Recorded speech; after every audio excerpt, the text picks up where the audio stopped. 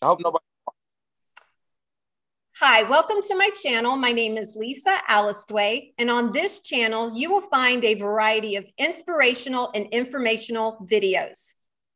My guest today is Gil Cuero, who was on the 13th season of Married at First Sight, which is a reality show on the Lifetime channel. Welcome, Gil. Hey, how you doing, Lisa? Good. How are you doing? I'm well. Thank you for having me. It's good to have you. So first question, why did you go on Married at First Sight versus trying to find your future spouse through dating? Well, I did do that. I tried many of times trying to find my future spouse through dating, but it just didn't work out. Married at First Sight came, the opportunity presented itself. I was hesitant at first, to tell you the truth, but with after a small little research that I did, and then talking to a few friends that were actually big fans of the show, I decided, why not? Let's try it out. Let's see what the experts can do. Okay, very cool. So the 13th season, as of to date, has a zero success rate. 0 out of 5 of the couples stay together. Same thing with the last season, has a zero success rate. Not to say that there hasn't been some successful matches, but to date, most of them have failed. So having an insider perspective, I want to talk to you about the formula for the show. What do you think needs to be changed about the formula, the selection process for this show moving forward? Man, that's a good question. To tell you the truth, I don't think it's the formula. Um, because the way I look at it, the way I feel like they partner or try to, match people up is they're looking at it in their best interest. But the biggest issue is the people, right? The people that they choose. A lot of people aren't willing to change. We're so, you reach a certain age when you're just independent, you're doing things for yourself, and a lot of these people are entrepreneurs. They're their own bosses. They don't work for anybody.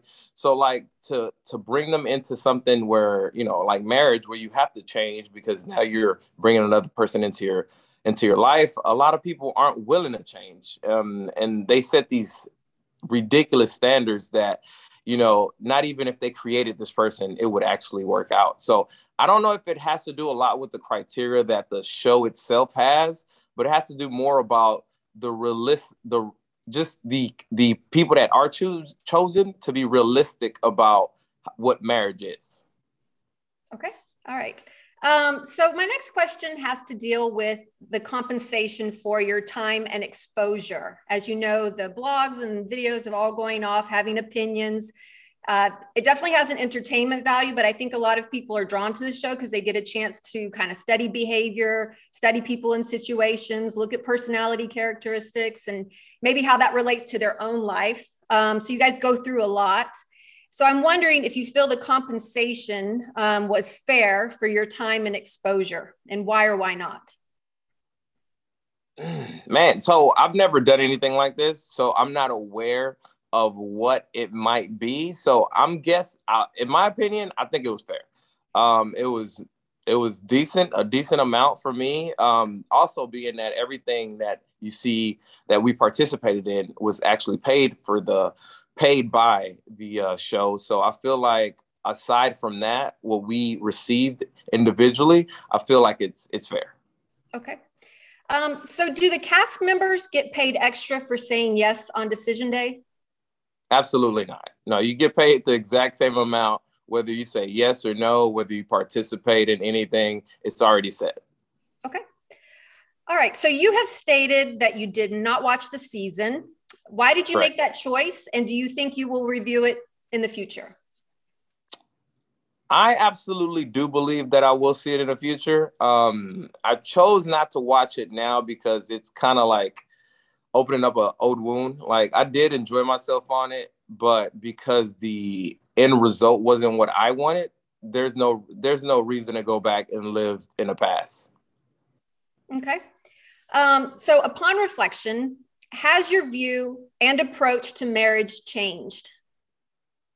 So if you would have asked me this immediately after, I would say yes. But as of today, no. The goal is still the same. I still believe in true love. I still believe there's somebody out there for me.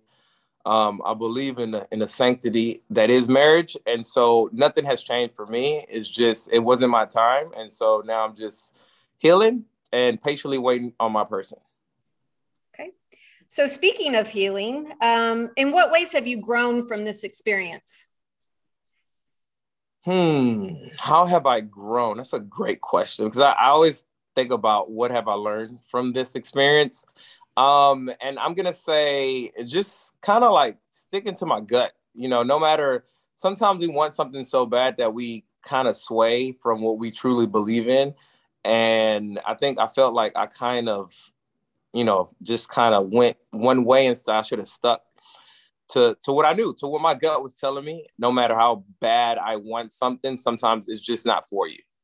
Okay. You had mentioned that you were blindsided, and time has passed. I know you've had a chance to think about things and maybe look for blind spots. Do you feel like you have? Do you still feel blindsided? Absolutely, I still feel blindsided just because of how it went down, because of how it led to the end, and me not knowing that it was ending on my end. So she might have felt that way for a while, but it was never spoken to me. We never discussed anything to where I would have thought, okay, we're on the rocks. So even to this day, I would definitely say I was blindsided. Okay. Next question. How are you going to use this experience to improve your life? Well, the overall aspect of it is now the world knows who I am. They know I exist. So improving my life as in the exposure and then what might come with it, as in marketing and advertising, that's going to help improve my life just financially. And hopefully I can help others also, with their relationships, because I do have some opinions and a lot of people actually enjoy my opinions. And so hopefully I'm doing good by them, by helping them in their current situation, and just overall financially. I feel like emotionally is going to help me because I'm more in tune, and I feel like the next time is going to be the perfect time because I've been through it pretty much all. Okay, so yeah, this show is definitely a cultural phenomenon. You're a fan favorite among many. As anybody can see on your Instagram, you ballooned up to over 100,000 followers to date. How are you processing this new Insta fame? To me, it's just another day. I feel like IG is not the real world, so I don't really let it consume me. As you can see, I'm in school. This is my number one objective right now. So that I am very thankful for all the fans, all the love and all the support. I love it. I enjoy it, and I'm very grateful for it. But it's not getting to my head. I mean, everything is the same. I wake up, I go to sleep the same, I wake up the same, and I do everything the same. Nothing has changed on my end other than me having a little more admirers and, spending a little more time on social media, thanking everybody for their love and support. Okay. You had mentioned in a previous interview that part of your healing process is not to start dating again, which I think is a good idea, to pause your brakes. And because a lot of times people, they just get into the next relationship and they never really process and learn and heal, and they just keep moving along, trekking along. So can you share a little bit why you went that route and how it's working for you?